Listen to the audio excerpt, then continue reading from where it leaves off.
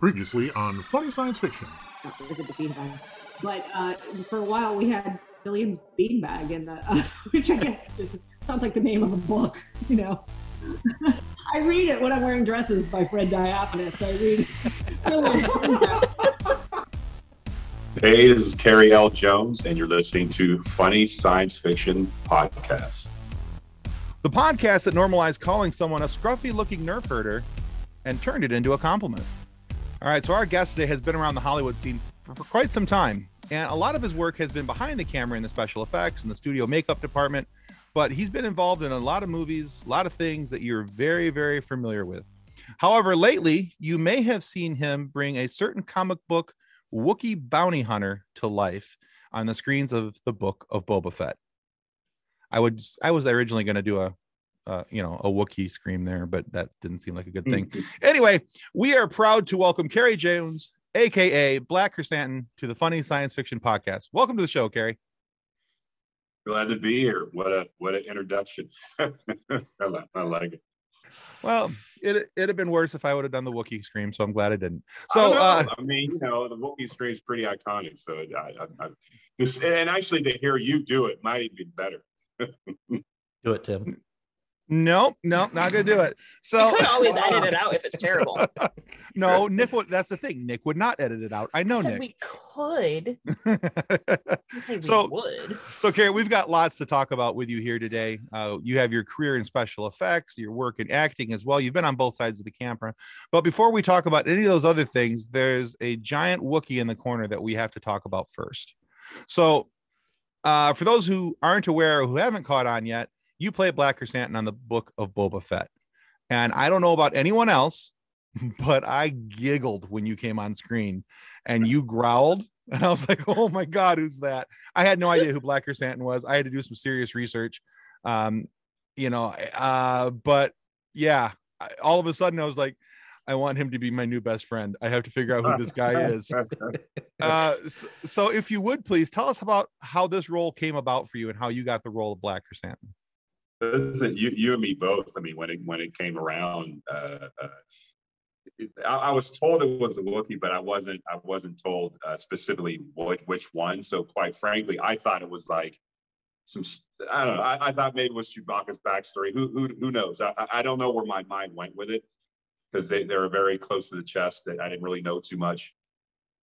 And then once I finally was told who it was, then I had to do the same thing. I had to do the research, and then once I kind of found all the graphic novels, I said, whoa, this dude has a really awesome backstory, and a sordid history with just about everybody in the Star Wars canon, which was awesome. He has a base to run with everyone, which is great. So it really excited me once I really kind of did the research. And then the other thing was, it was like I had to take a deep kind of gulp because, I'm a Star Wars fan. And I know how voracious Star Wars fans are, as me being one of them. So I was like, I can't mess this up. So the first month after I got the role, I was like terrified because I said, man, if I mess this up, this is just going to be so bad. So that was the other part. It was like just figuring out kind of what I could bring to it, because the first time this guy's ever been in live action ever. So it was a lot on my mind for a solid few months before we even started filming. It was pretty crazy, but it was awesome. It was great.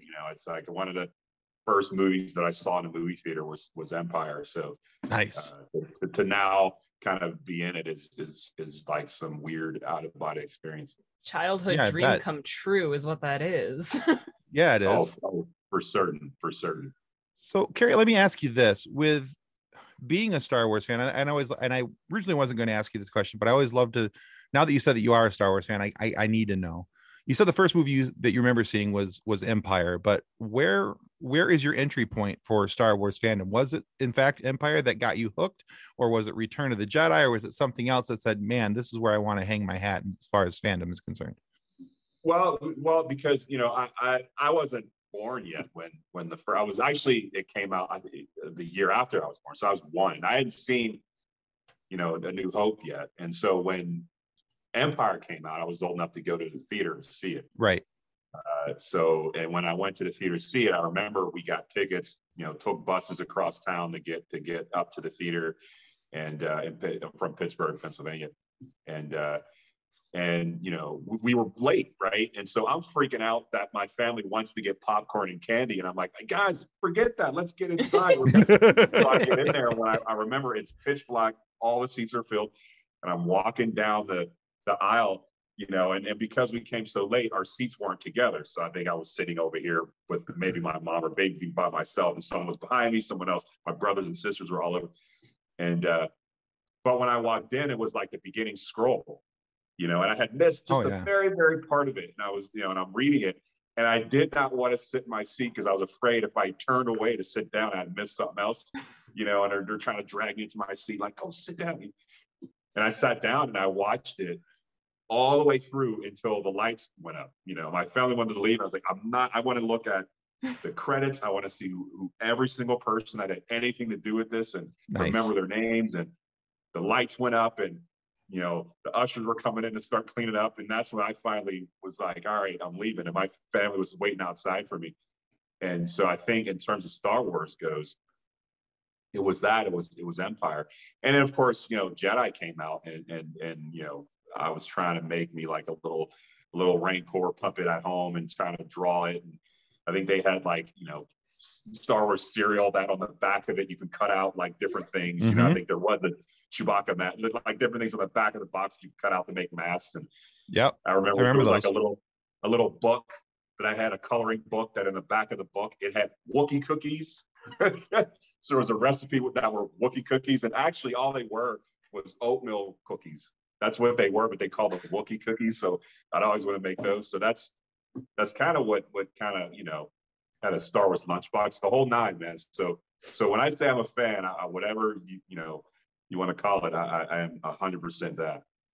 I love it. This is great. I love that so much too. There's so much of what you just said that reminds me of my own experiences growing up, because Empire, I was one when New Hope came out. So I never saw that in the theater originally. I remember going to Empire. I remember going to Return of the Jedi, and I've seen every movie in the theater since then, and I remember being all excited about getting the cereal boxes that had the masks cut out on the back. So I could be, I wanted to be Darth Vader when I was a kid. I just thought it was really cool. He scared me, and that made him cool. And I remember wanting to run around with that and smacking anything I could with a stick because it was a lightsaber, Lightsaber, Of course. So yeah, I was 7 when Phantom Menace came out in theaters. So that was my first theater experience with Star Wars. She's a baby. I am. Phantom Menace, okay. I am.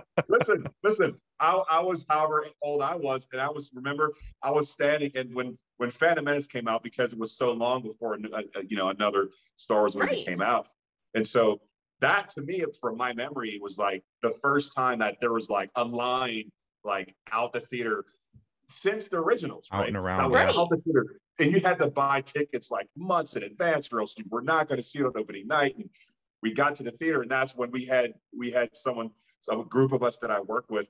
We had someone get there early and kind of set up, sleeping there early, so that we get a place in line. The line was like literally down the street. So that was a big one too, for sure. Yeah, absolutely. Yeah, my brothers are 12 and 10 years older than me. So my oldest brother had just graduated from high school, and they decided that they wanted to take their little sisters to go see Star Wars. And I'm like, okay, I've seen 4, 5, and 6. Like, we had them on DVD. We watched them at home. And I remember sitting in the theater, and it was like a 10 o'clock showing. It was like a 10 a.m. showing midweek. Nobody else was in the theater except for the 4 of us. Wow. And that first chord hits of the theme song, and I'm like, I'm in love. I don't even care what happens with the rest of the movie now. Like, no, that magic like, just hits so fast. 100%. Yeah, no, you said it right. It's and listen, it's the same thing with The Mandalorian and Book of Boba Fett. Like that music is so striking. It gets me hyped every time. When it comes on, it like that kind of holds you in too. And I remember we were shooting Book of Boba Fett. I was talking to Jon Favreau, and we were talking about like, I was basically nerding out with him, telling him how crazy this is and whatever. And he goes, just wait until you see it and wait until the score comes out. Oh, and so yeah. once he said it to me, I'm like, oh my God, I like pins and needles waiting to see the tone of how it was going to be scored. And when I finally heard it, it literally played in my head. When we did the first episode that I was on set with for Book of Boba Fett, I literally played the theme to Mandalorian in my head in between takes over and over. And that was my motivation. Every Right. time they yelled, That's cut, cool. I'd walk away and I'd pace around and it would just be playing like in my head the entire time to kind of keep me in it. And I go do it and walk away. And, so you're right. That the music too. Sets the the tone. original Yeah. Star Wars for sure is so big. And so, like Tim mentioned, with the giggling as soon as your character walks on screen, I did not giggle. I had that moment of oh, it's a Wookiee. Oh, that's a mean Wookiee. I am suddenly very uncomfortable. Like, it was because I grew up with Chewbacca and I expected Chewbacca. You expect that warm, like, teddy bear of a Wookiee. Mm-hmm. And then you see your character and you're like, oh, he's scary. He's scary. I like it. But in that same sort of mindset as Tim's question, all of the other Wookiees that we've seen on screen have been the good guys. And like you said, this is the on-screen debut for the comic book character. So how did you prepare yourself for being the mean Wookiee? Right. So that's a great question. I mean, you're right. Every time we've seen, any Wookiees and obviously Peter Mayhew and Chewbacca, he was the good guy, right? And we only saw hints of his anger, like very, very hints when he had to, right? When he had to jump in and save someone or be menacing to some degree. But for the most part, he showed a lot of emotion, And I had actually, pretty crazy, is that I had a conversation with Angie, his wife, a few days ago, and I was saying to her that he played that emotion extremely well. Empire was probably the movie where you saw the full range of it, from him kind of being sad because Han Solo got encased in carbonite, and then also being taken away trying to save him, and and it's even when he's putting back together C-3PO, he just has a lot of range of motion on that spectrum, where Chrysanthemum is just basically taking all the anger and the muscle out of Chewbacca, and it's just amping that side of it up. He doesn't really have too much of the other side, and mainly because his backstory, he's just been kind of double crossed so many times in his life that he just has a chip on his shoulder. He doesn't trust anyone. So that's how I played it. And I said, how would you be and how would you kind of carry yourself if you just don't trust anyone? Every single person you meet, you assume at some point that they're going to stab you in the back. Right. And so a lot of that was not turning your back to people, always keeping an eye on them, so that's where like the side eye came into whenever I would kind of side eye, guys when I'm walking past them, or even certain scenes where I was walking away, I never turned my back fully. I would always kind of go sideways and walk a certain way. So it's little things like that. And again, as a performer, if you don't have your face, it's all in like your stance and your mannerisms and how you act with your body and your eyes, really. So I just thought about that and just put myself into that space of mistrust and always having a chip on my shoulder, and I would stare in the mirror and kind of just do certain things with my eyes and look around and say, oh, I like that, I'll use it for this scene or that scene. So and I mean, with the amount of prosthetic, with the amount of hair, there's a lot of facial features that are hidden behind that you have to emote so much more, and you did a fantastic job. I mean, you can tell that he's a jaded, beaten character. You can see it in his face that he doesn't trust anybody. He's not going to turn his back on them. And that's impressive to me. Thank you. Yeah. I mean, again, it was more of just trying to create kind of what his edge was. And then again, reacting of that, because even when I'm inside of Garza's place, Mhm. that at that point I'm kind of betrayed, right? And I'm kind of disappointed and I'm like ready to snap. so Right. so when I'm sitting there, the whole time I'm like, okay, what does that feel in real life? Like, how would I sit? Would I sit this way or would I sit that way? And I'm just drinking my sorrows away. What would a dude look like if it was a person in a bar drinking his sorrows away, ready to snap Yeah. and have a bar fight and Just waiting for somebody to look at him and just wrong. the history. And again, even with Jon Favreau, just the history of the backstory of him and Trandoshans, so I'm sitting there, I've been betrayed, I'm drinking my sorrows away. There's these other people that have had such a sordid history with not only myself, but just, Wookiees in general. Right. How would I react to that? so And I feel like that's something that a casual Star Wars casual Star Wars fan would miss. They would miss the history between Trandoshians and Wookiees. But to have that scene portrayed, that was, again, that's one of those moments where you have to look at it with wait, I don't know who that character is, and now I have to research who he is and why he's acting that way. And getting people more into the Star Wars lore is kind of brilliant. And that's great. That's why I like it so much. I mean, one of the other things, like one of the questions that I got, and then I see the fans say, like, I have a giant gun, and why would I try to beat Boba into submission with my hands? But if you think about the character, you think about what a gladiator was. A gladiator was put into a pit, and it's a show, right? So if you think of what a gladiator is, like, and just in the Greek, they're showmen. They don't want to quickly kill someone because then you got to please the crowd. You quickly kill somebody, it's over. Then that's not a show. So right. It's like a cat and mouse thing, right? When cats capture mice, they don't eat them right away. They injure them and they bat them in the head. They let the mice think that they can kind of get away. They grab them again and they bat. So that's the thinking. He likes to fight with his hands. If he had a choice, he'd rather beat you into submission, and that's the best way to show dominance, because that's how he was trained. He's a gladiator, right?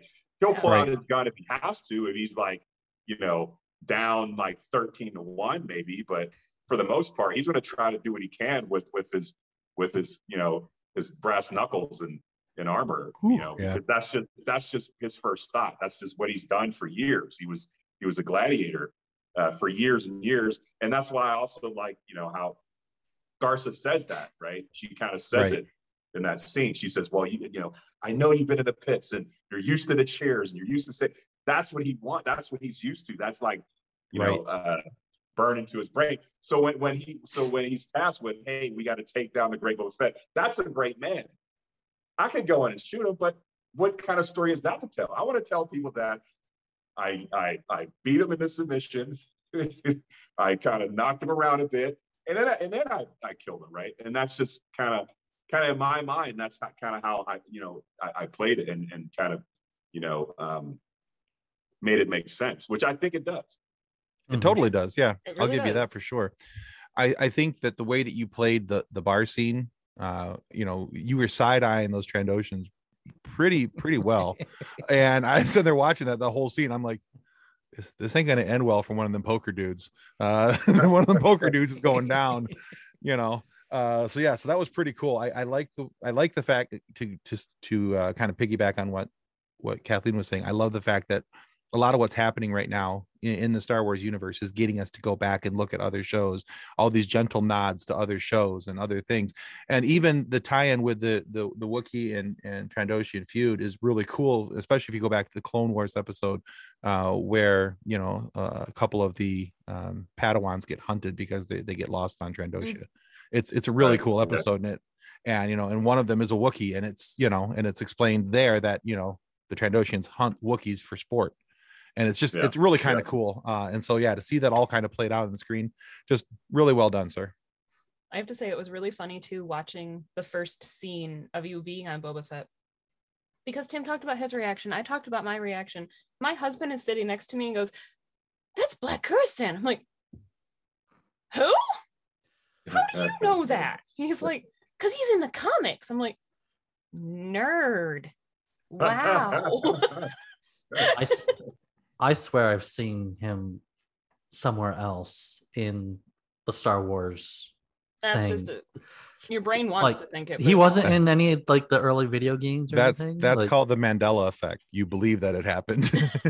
I was about to say, I think you believe it is because the character is familiar, but him specifically, you have not seen. No. Right. no, No, there's been other Wookiees in other games, other Wookiee characters, but not Black Chrysanthemum. Gotcha. So you've been, most of your credits are in the special effects area, and you've worked on projects like Galaxy Quest and Jurassic Park 3, Terminator 3, and like we don't get to hear a lot from the back end of the shows. So what were some projects that were close to your heart that you really enjoyed working on? Well, I mean, a lot of the ones you just said, and only because, again, just you know, as a movie fan and just as a fan of like effects in general, as a kid growing up, these are all movies that I would watch in the theater and see like, oh my God, it'd be great. But we'll have worked on it, right? Because at that point, I'm like, they're never going to do this again.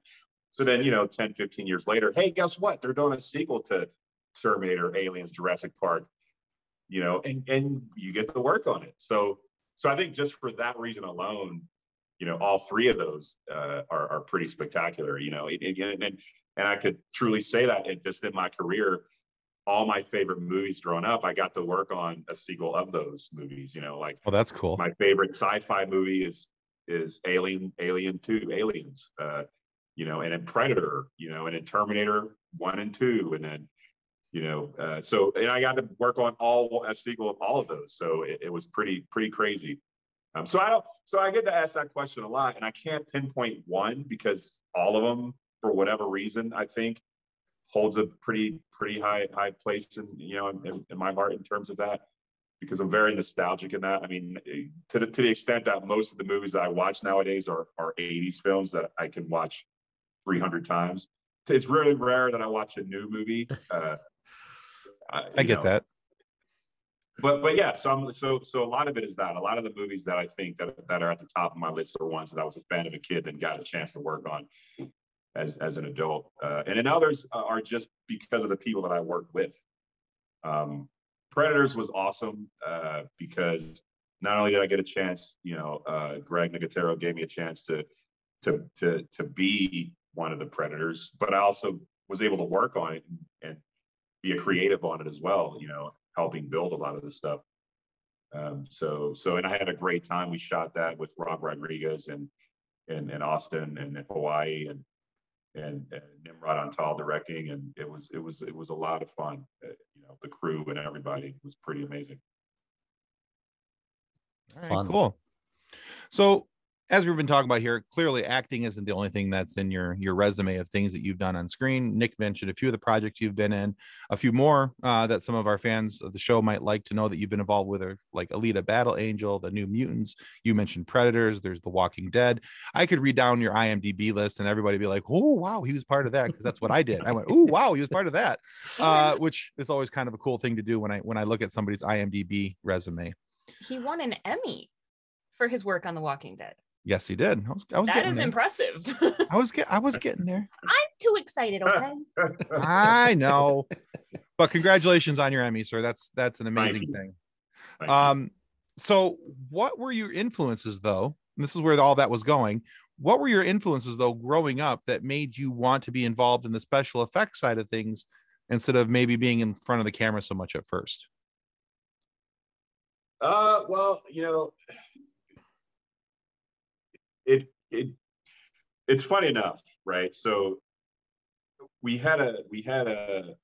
grew up in the 70s and 80s, and we had one television, black and white television at first. And on that television, back before cable and whatnot, we only had like 3 stations, right? And one of the stations would play Superman, the original Superman, George Reeves, black and white. And it's just curiosity. And I would watch that and I say, I'd ask my mom, my dad, my brothers and sisters, like, how does he fly? Or how does he pick up a car? Or how does he run through a wall? And how does he bend metal? And so you know, that just started my curiosity trying to figure that stuff out, you know, and the library, I go to the library and read whatever books I could about movies and things like that. You know, I did want to be an actor, like I've said before, you know, as well. And when I was at home, you know, I'd do makeups on myself and wherever I could find around the house. I think I did like an old man makeup on myself with like cotton and syrup to glue it to my face. And I filmed me trying to act like an old man and you know, whatever monsters I would do and try to perform those and just throughout time, just the opportunities came more on the makeup effects side than anything. I mean, I did a few things in Pittsburgh. I did like a couple of commercials, things like that, but just for opportunity, makeup effects came in, and I did develop a passion for it. The more and more I learned about it, the more stuff I did at home, the more people encouraged me to do it, the more people told me, hey, you know, you should kind of look into that more. That were actually in the industry and in my art classes, things like that. And that's kind of how it spawned. And then more and more movies came out that I think in my era that were pretty groundbreaking in terms of makeup effects. You know, like I said, the Terminators came out, the Aliens came out, and the Thing came out, and The Fog, and you know, John Carpenter movies. And then there was that era of the slasher films. And that was like this bubble of all these movies happening, coming out around my childhood. And it's like, oh my God, you know, that's what I want to make. I want to make stuff like that, you know, and cool. And then being from Pittsburgh, and Tom Savini was there, and you know, and I was in Pittsburgh at the tail end of when he was still doing stuff, filming in Pittsburgh, and so I think it was just that bubble of stuff that was happening at the time, just kind of geared me towards doing more makeup effects, and then once I got to California, you know, I did try to, you know, keep my foot on both sides of acting, but just the makeup effects was just something that just happened more, you know, and I was getting jobs and working, you know, at different shops around town, and then finally in 2002, I started working for K&B Effects Group, and I've really been with those guys ever since, and quite honestly, couldn't imagine myself anywhere else. That's nice. Awesome. Makeup effects are awesome. There's so much you can do with liquid latex and cornstarch and water, and it just. I tell you, the first material I ever had was latex ever that I got that was actually like a made product for makeup effects, and if I tell you, I coveted it like gold. Like I would do little things on my arm like stretch and stipple before I even knew what that was. I just kind of on my own figured it out, and I would do, you know, little bit at a time and try to do different things. Just with that, yeah, that's the first thing I ever had was latex, liquid latex, and I did everything I possibly could with it. I'm not gonna lie, I was hoping that you were gonna say it was the Star Wars cereal mask that made you want to be in special effects, but that stuff came before the Star Wars stuff, but it did. Listen, I can't tell you how many things I made out of cardboard, Star Wars related. Whether it was a mask, I made a lightsaber. I just made it, you know, rolled it up out of cardboard and made that a lightsaber. And I would take boxes and try to make little droids and robots and vehicles and stuff out of just boxes. My mom, I would just get boxes from her job. I was like, Mom, you got extra boxes? And she'd bring boxes home. And that was like my material that I'd cut and try to make into weird stuff in my room and color it. But yeah, no, I mean, I understand it's just a childhood imagination. Just that thirst for wanting to learn more and how to do stuff and wanting to make things. Yeah. So when I was a kid, I would get cardboard boxes, and after my older brother had moved out, our closet was a big closet, but it was underneath a stairwell as well, so it kind of sloped down. So there's only so much you could put towards the back end. So I took cardboard boxes and I did it all up to it was my inside of the Millennium Falcon right at the back end of that was my Millennium Falcon. That was where my ship was, and you know, because one of my favorite mind, like even like if you were to go back and look at it today, it would be like, wow, what was I doing? But in your mind as a kid, that every switch, every light was legit. Was legit. It looked like legit. It was like in your mind, it was like, oh my gosh. And I always say that because when I got older, I don't have it anymore, but I had some that I made as a kid. It was like a little ship. It was like a Star Wars ship that I made out of like paper clips and like some cardboard and tape. And as a kid, I could have swore it looked exactly like an X-wing. It had the detail of the panels and the lights and the cockpit, you know. And I saw it as I was on. I was like, what is that? What was I, you know? It wasn't anything like it. Kid, your imagination is like, you put two sticks together and it's like, oh my gosh, that's yeah. So Yeah, I get that. Having those amazing special effects credits under your belt already, do you have your great white whale of a project that you've got your sights set on? Is there special effects that you really, really want to do? No, because I mean, I guess I'm at an age where I don't see it ending quite yet. So I feel like if I say, okay, that'll be the one, then it's like, I guess my career's over. So we don't want that. No, and also too, I like every project that comes in, you know, I covet, right? You know, I give my attention, my utmost attention to. I think that's that in that moment, I cherish it as if that's the one, you know, because I think the reason why maybe I've gotten as far as I have, because I never assume tomorrow is guaranteed. So everything that I get, I'm like, okay, this could be it or that could be it. And so I never look, I mean, I know what I want to do in terms of my career, but in terms of a specific project, I never say, oh, that. Now, if you want me to set my goals and say what I would like to do, I would say it would be awesome if I could get, like, you know, be a Marvel character and you know, be a principal in a Marvel character or something like that. That would be fun. Yeah. Or even a new, you know, character that was just developed from a graphic novel or something like that. I would love to do that. You know, I'm always for that. That'd be really cool. Of the special effects and makeup jobs that you've done, which one was the hardest? Which one was the hardest to get the way that you wanted it to look? We say the most challenging, perhaps. Yeah. The most challenging.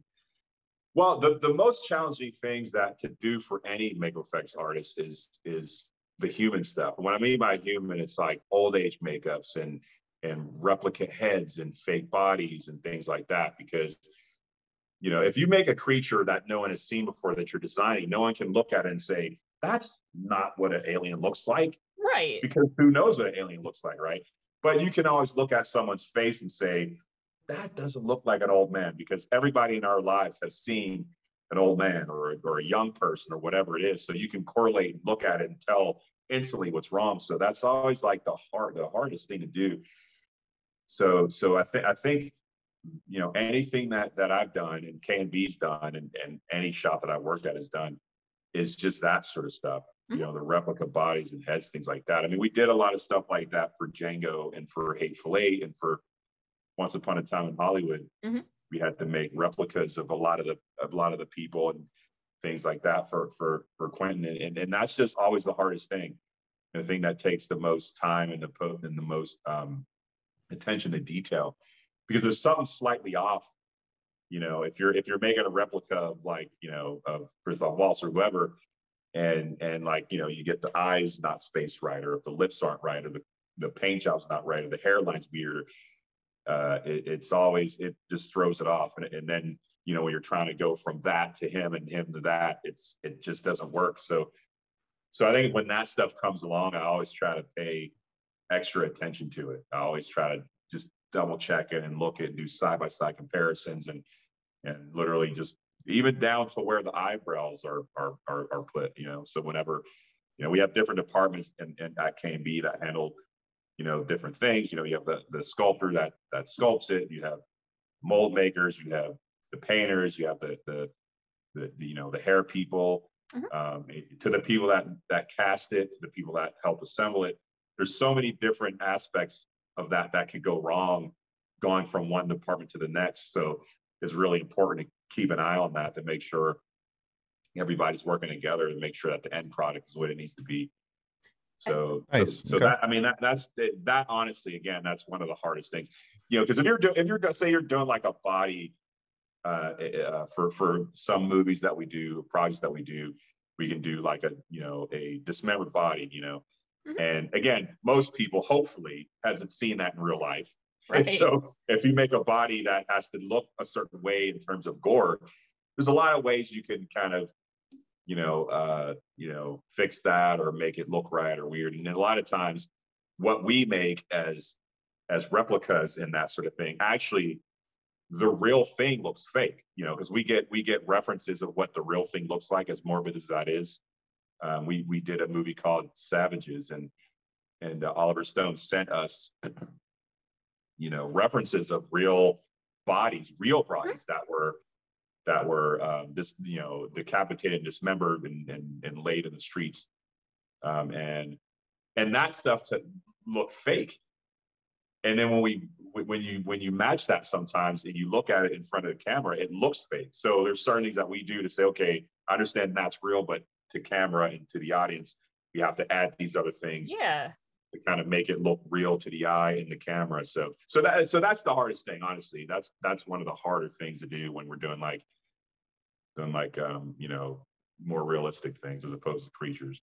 See, and I always would have thought that like the creatures, and specifically like Walking Dead with the zombies and the decaying, like I figured that would be harder because there's so many little things. I didn't think about making things look real being the challenge to it, but that actually makes a lot of sense. That's actually really cool to learn. Yeah, I mean, with The Walking Dead, and I mean, there's a lot of latitude that we got, because the reality is that if a body's decayed to that extent, they wouldn't be up and walking, even if it was still alive. Like if you're decayed to that degree, you just wouldn't be able to walk, because there's still just physics, right? There's muscles and there's tendons that pull certain things. So if this is rotted off, so I think there is such a latitude that we can go, and I think it's really about, and Greg's vision is like just to make it look interesting, and that's what he always says. It has to look interesting. It has to look aesthetically interesting, and I think again that's the latitude there, because some of the things we do in real life wouldn't happen, but to make it look interesting and look great and have an aesthetic to it, a certain look that he wants to have. There's a lot of things that we do to kind of add to that. Because again, reality is that if a body was reanimated for 30 years, it would be dust. Right. If you look on, they have like those sort of studies of bodies, right? And like the body farm, and they literally will have bodies out, and they'll show you after 1 day or 2 days or 3 days or 4 days or 5 days, and probably by like the 1 to 2 week mark, it's just bones and nothing left. So anyway, so it's a little bit of that suspension of belief sort of thing, or disbelief sort of thing. So there's a lot of fascinating though. I absolutely find it fascinating, because it is so cool what you guys can make look realistic, even though it's prosthetics, and it's just, I've always thought it's a form of because really you're adding with prosthetics, you're adding, and you're not taking away, but even though we're adding, we're still able to make things look smaller, but it's just literally, it's just certain tricks that all makeup effects artists do to the eye, to make the stomach look smaller, you in fact build the chest out. So a lot of times when we make people look emaciated in the stomach, we're actually making them bigger, right? But that's in theory that's counterproductive, but that's what we do, and then it's just tricks to the camera, right? And so if an arm's missing, sometimes we do have actual amputees, but in that moment that we can't, you'll have an arm behind the back, like this, and you have the stump coming out there, and as long as the camera stays on that side, you can't see the real arm. So a lot of it is placement of camera. It's just kind of a team of people just making sure that we're able to pull off the illusion. As somebody who can never get her eyeliner to match, even, I'm amazed. Absolutely amazed. So you have a lot of experience in the effects world. What advice would you like to give to like a younger you or someone entering the makeup effects world? I always like to say it's just never stop learning and never stop being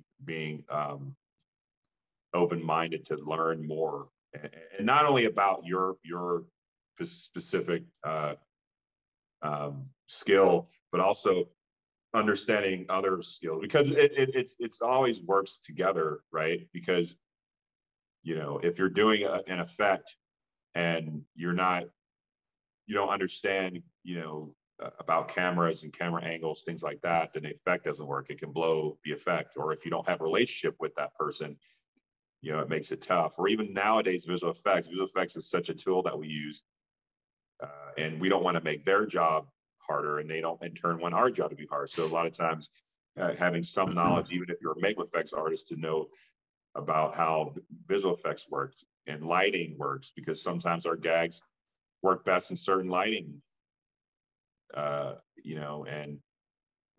so it's just to me, I always say just constantly being a student and being voracious and wanting to learn more and understand more about your craft and your art. And a lot of it is that. A lot of it is just being an illusionist to some degree. That's one of the things that actually in Pittsburgh, because when I grew up, they didn't have a makeup shop or anything like that. Mm-hmm. And one of the first places that I went to was a magic shop. And when I went in there, I was like, I saw different illusions and different things, and I'm like, oh, hey, wait a minute, this is like, being a magician, like, and that was my direct relation. So I'd always drive across town to the south side, and I'd go to this magic shop, and I'd see different magic tricks that they have in there. There was one, and actually that's the first time I saw like a fake hand. I think it was like this gag where, like, it's like this, like, you have a hand that's like, and then you shake someone's hand and they pull it off, and it's like, oh, it's a fake hand. So I saw that sitting there, and I was like, hey, oh my gosh, So I think that's the first time I started seeing stuff like that in a magic shop. And then down the line, they ended up having this Bob Kelly makeup kit that I couldn't afford, but I would go in there and covet every time I look at it and ask the guy if I can look inside to see what was inside of it. And I write down what it was. Oh, rubberized grease paint. Oh, those brushes. And eventually, because no one bought it, it sat in there forever. And then finally, he sold me just that little bottle of liquid latex that I was telling you about. And that's what I had forever. It was expensive, but I kept it forever, and tried to use little bits at a time and just do little things on myself. But so anyways, it's just be a student, constantly learn about as much as you can, not only about your position, but about filmmaking in general. I think that's really important. Excellent. All right, so I have a question for you that is not movie related. Now, people can't tell by looking at you sitting there, but you're 6'7", according to IMDb. Yeah, true. All right, so you're 6'7". I'm 6'3". My dad is also 6'7". My boys are 6'3" and 6'5". Height really isn't an issue in our family.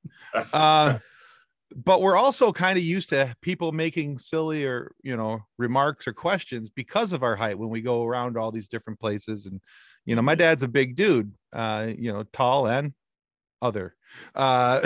Big dude. But he's a big dude. He's a walking billboard. He's a large. The best hugs, though. Yeah, he does. He's a large, massive man. We love him. But like I said, we've kind of gotten used to all these silly questions and comments. What is the silliest thing the silliest thing that people say to you that you've gotten used to hearing because of being a tall man? Well, I mean, how tall are you? I mean, that's the one thing. But the thing that happens quite often is when I'm in the grocery store. So Bingo. I'll walk down the aisle, and even recently, I'll walk down the aisle in the grocery store, just mind my own business, and then someone will look at me. And honestly, and maybe this is my conceitedness. I'm thinking that they recognize me for whatever something. So I'm like, okay, hey, this is the first time it's ever happened. That's cool. And so they'll look at me, and I'll kind of look at them, and they'll look at me, and I'll look at them, and then I'm thinking that they're going to say, "Aren't you Carrie Jones?" But they go, "Can you get that from the top shelf and pull that down?" Oh, every time. Sure. Happens all the time. Time. So I guess that is a question, right? So I guess that qualifies. That is the most question I'm asked very often. Can you get that off the top shelf? All the time. I love it when somebody sees somebody tall and they're like, wow, you're really tall. It's like, really?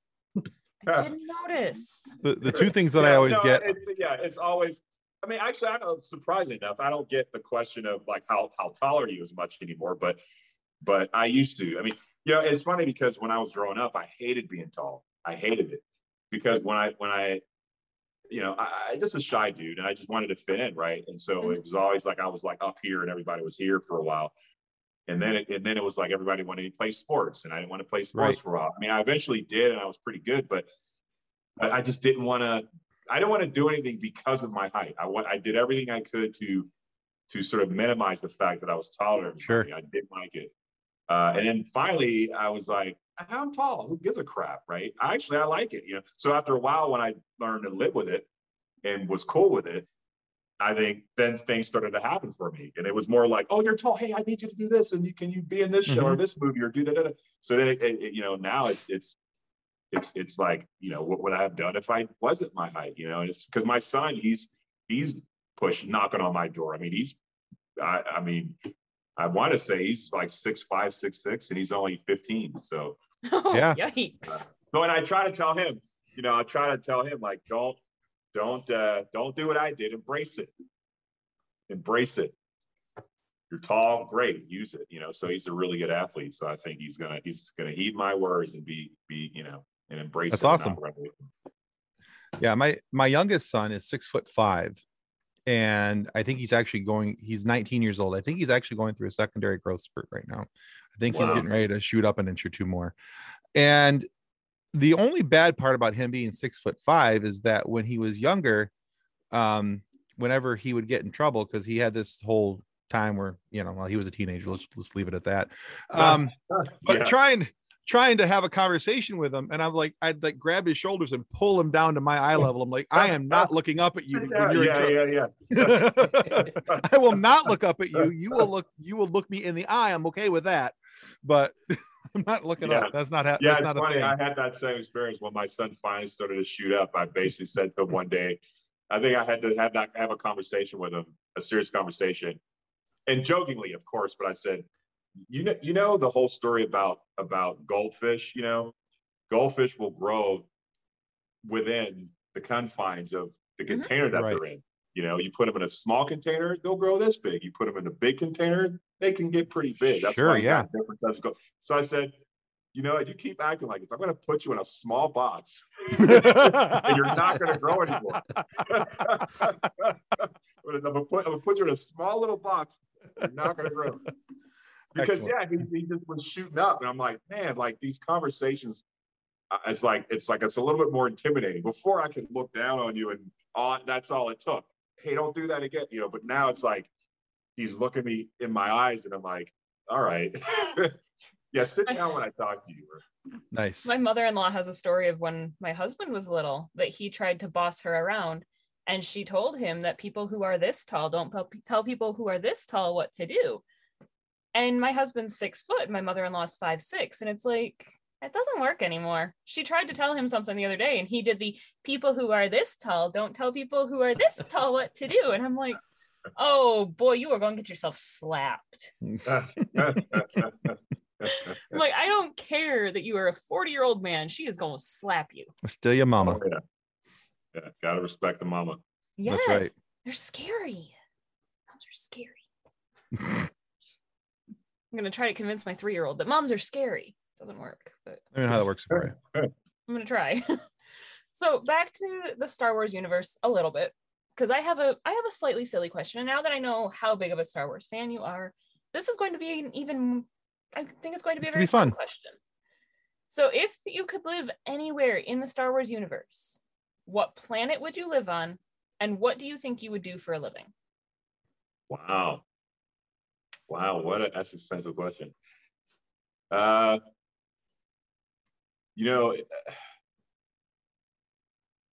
honestly, for a while, I thought that I want to live on Tatooine. And I was like, man, it'd be cool to live on Tatooine and just because I grew up in the city, so much is going on. So if I had to make a choice, I've never lived that life of just being a farmer and just Right. being out in the desert and having to live off the land, things like that. And I was like, Tatooine would be cool, but now, I don't know. I still feel that way to some degree, especially if I had a spaceship, I could fly to any place I wanted to if I did want to. But I think I want to stick with that. I think I want to stick with Tatooine. All right, cool. Definitely. I like always it. thought that living on Endor would be fun. Endor would be fun. I mean, I guess Endor would feel more like here, but I don't know. Yeah, like I said, Tatooine. Endor would be fun, but I think for me, Tatooine. I think Tatooine would it be sounds drab, but I think that would probably be my choice. I think that the current Michigan weather has made it so that I will never want to live on Hoth. I'm good. Yeah, no, Hoth would not be. Hoth I was grew out up in from the Pittsburgh, beginning. Pennsylvania, Mhm. and we got some terrible cold. And actually this past winter, I got snowed in Lake Tahoe, where it was like the snowbanks were like taller than me. So it would 100% not be Hoth. No way. No thanks. Thanks. My mom has a cousin who lives in Lake Tahoe, and she was sending pictures of the giant snow mounds and I should probably get my snowblower out. I'm like, that's insane. No, thank you. Mm-mm. Yeah, I don't even know. It was so high. Snowblowers weren't really working. It probably would have blew up. Like, it was bad. But yeah, no Hoth. And it's funny, every time I watch that, I watch Empire, and they're it starts off on Hoth. For some reason, my toes get cold every time. Like, that feeling I can definitely see that. Like that sort of reflex of like getting frostbite in my toes living in Pittsburgh. Just every time I see that movie, it comes back. I'm like, no, I'm good. No, I'm good. Sandy Planet sounds like a better option. Yeah, I listen. If I had to refuel, and I absolutely had to stop there, and that was the system that was like where I had to stop before I was good, then I'd do it. But I don't think I'd get out of my my ship. I think I'd probably pay the extra credits to have like a Jawa kind of come out and refuel. And pay the extra credits, so I didn't have to get out of my ship to kind of take There you off go. and keep going where I was going. Is that how the Jawa got the part off the Pike ship? Yeah, maybe. Yeah, listen, maybe. Very much so. Jawas they're bold. They're resourceful little things. Yeah, very resourceful. So we have a Facebook group that is about 199,000 people, and it's just filled with memes of this mixed with this. And so which two characters or projects that you have worked on would you like to see come together to either work together or become nemesis? Well, one that someone said that I think would be cool. It would be Chrysanthemum and Predator. I think that'd be like kind of like AVP sort of thing. Like what would happen if these two warriors? Because again, same with the Predator. The Predator is a hand-to-hand combat dude when it comes. I mean, he used his shoulder cannon, but ultimately, when he faced off with another warrior like Arnold, he wanted to do hand-to-hand. I'm telling you, hand-to-hand combat. You face down someone, you best them in hand-to-hand combat. That's like the biggest honor, and he takes that trophy. So I think that if you saw Chrysanthemum and Predator, his head against the Predator head, I think that would be pretty spectacular. I'd watch that. I would totally watch. I would totally watch. I think, and if I got cast to play both, that'd be tough. It'd be kind of some Nutty Professor type stuff. I'd have to be this way and then do the other side of it, and then. And all of a sudden, all I can imagine is like one half of your body Chrysanthemum, the other half Predator. You just have to turn to the camera each way. Once that's made it one way, like that's funny. That's pretty good. Awesome. Yeah, that'd be fun. All right, Carrie, we're almost done with you here, but we got to the point of the show where we like to run our guests through a little bit of a quiz about themselves. Oh my. Okay. This is when I expect our guests to just suddenly disappear. Like the camera just gonna blink off one of these times. I can't hear you. I gotta go. I can't hear anything. Small cheese with all right. So this quiz is called Once Upon a Predator. And so what it is, it's 5 questions. Each question is multiple choice. So these are shows or projects that you've been involved with according to IMDb, and it's the year that the show or project launched is what we're looking for. Okay. Oh, my. According to IMDb, when you were involved with it. So, okay. So like I said, there's 5 questions. Each of them have 3 options. So there's an ABC for each question. All right. So you'll have 3 choices. Now, if you get 3 of those questions correct, we want to send you one of these cool I gave to the Red Shirt Widows and Orphans Fund coffee mugs. All right. And on the back side of it, as Kathleen is showing, has our podcast logo on it. Okay. All right. If you Yours get will not 4 come with tape inside of it though. yes, or pre-drink out of it'll be completely new. And then if you get 4 questions correct, we want to send you that coffee mug along with the book that Nick is holding up. That is written by our group founder, also Nick's dad. But it's written about it's called Dances with Alien. It's written about a man who's the last man on Earth, or the last man on Earth, but he's a dog, but not a 4-legged dog of, a certain theme park that you might have some affiliation with. But it asks the question, how could intelligent beings develop the technology to travel the cosmos, but yet not recognize a guy in a dog suit? So it's kind of an interesting little story. However, so that's what you get if you win. If you get 2 questions or less, we like to do what we call a fun sequence. We take a picture of you, we make a meme out of you, and we put you into our group like that. Are you okay with that? Okay. Well, so it depends on what the memes are. The meme would be it'll be very tastefully done. We All right, gotta okay, remember our show is family friendly, so we will keep it family friendly. And you'll be in good company. Dan Povenmire from Phineas and Ferb is a former meme recipient. And I don't know if you know Amber Hollinger. She's also a meme recipient. And a few other people as well, but they're all tastefully done. Nothing that will be nothing that will make you go, oh my, what did I agree to? So Nothing scandalous. yes, Nothing exactly. will make you get in contact with our lawyers because exactly. we don't have any. So, and then as a reminder, so what we're looking for here is, according to IMDb, the launch year of the show or movie that it said you were involved with. Okay. All right. Scooby-Doo, Curse of the Lake Monster. Was it 2010, 2001, or 2011? Well, I know it wasn't 2001. You said 2010 or 2011. I'm gonna go with 2011. Oh, off by 1. It was 2010.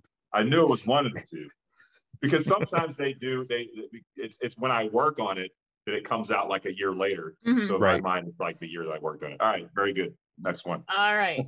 The Watchmen series.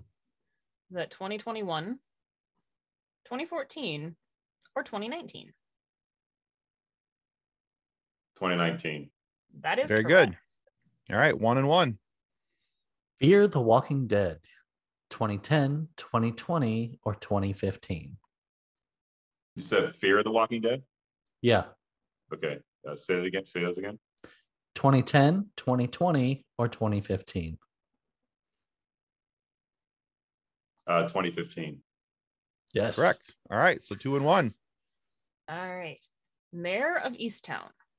Is it 2001, 2021, or 2015? 2021. That is Very correct. good. All right, that's the coffee mug, sir. Whoop, whoop. You escaped from the meme verse. I think I this don't know, one's but like now you make the meme sound so cool, though. All right, keep going. We make it sound cool, but it's not really. this one's probably the gimme. Book of Boba Fett. Oh, 2022. Oh, okay. That is There you I go, was sir. waiting for. I was letting you give me the options. Yeah. Yeah, no worries. All right, so that gets you the coffee mug and the book. So after we say goodbye to everybody, hang around a quick second and we'll get your shipping information. Okay. That was good. Well, Carrie, thank you so much for being on the show today. Where can our listeners go to find out more about what you're doing now? Right now, my Instagram, Carrie L. Jones, at Carrie L. Jones. I'm keeping a little bit of a low profile until after the season's over. You know, I don't want to spoil it for the fans. So, but you know, I drop little things on there here and there, but I'll probably put more on, you know, after the finale is. So everybody watch finale this Wednesday. Yeah. Nice. Yeah. All right. Well, we will definitely link your Instagram in our show description so that our listeners can find you. All right. And we want to remind everybody that subscribing is the single most important thing that you can do to help the show continue to grow. It's that little button down there. Just hit it once. Don't hit it twice. But we want to make sure that if you do that, it helps us to continue to grow, helps us to continue to get amazing guests like Kerry Jones here today to talk about all these cool things that he's been a part of and much more. So please subscribe. It helps us more than you'll ever really know. And be sure to go check out Kerry's site over on Instagram. Follow his page for some more cool content as well.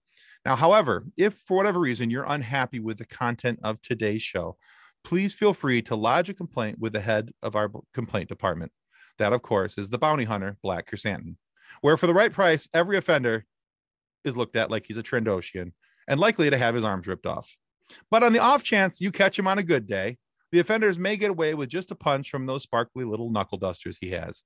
Either way, I suppose it's really going to hurt. So, friends, please report responsibly, if nothing else, for our sake.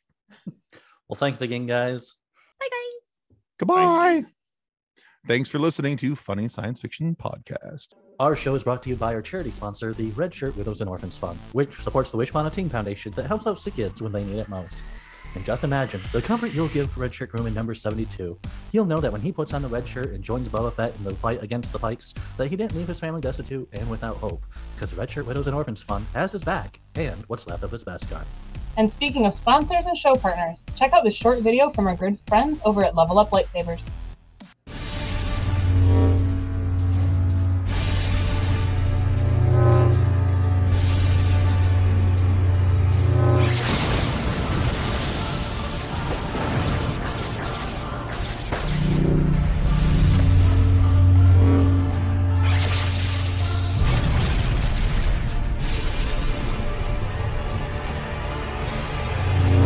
Information about Level Up Lightsabers and their online training sessions can be found in the episode description below. On behalf of the rest of the hosts of Funny Science Fiction, we'd like to thank you for listening to this episode. If you'd like to be a guest on one of our future episodes, please contact us by means of our Facebook group, Funny Science Fiction.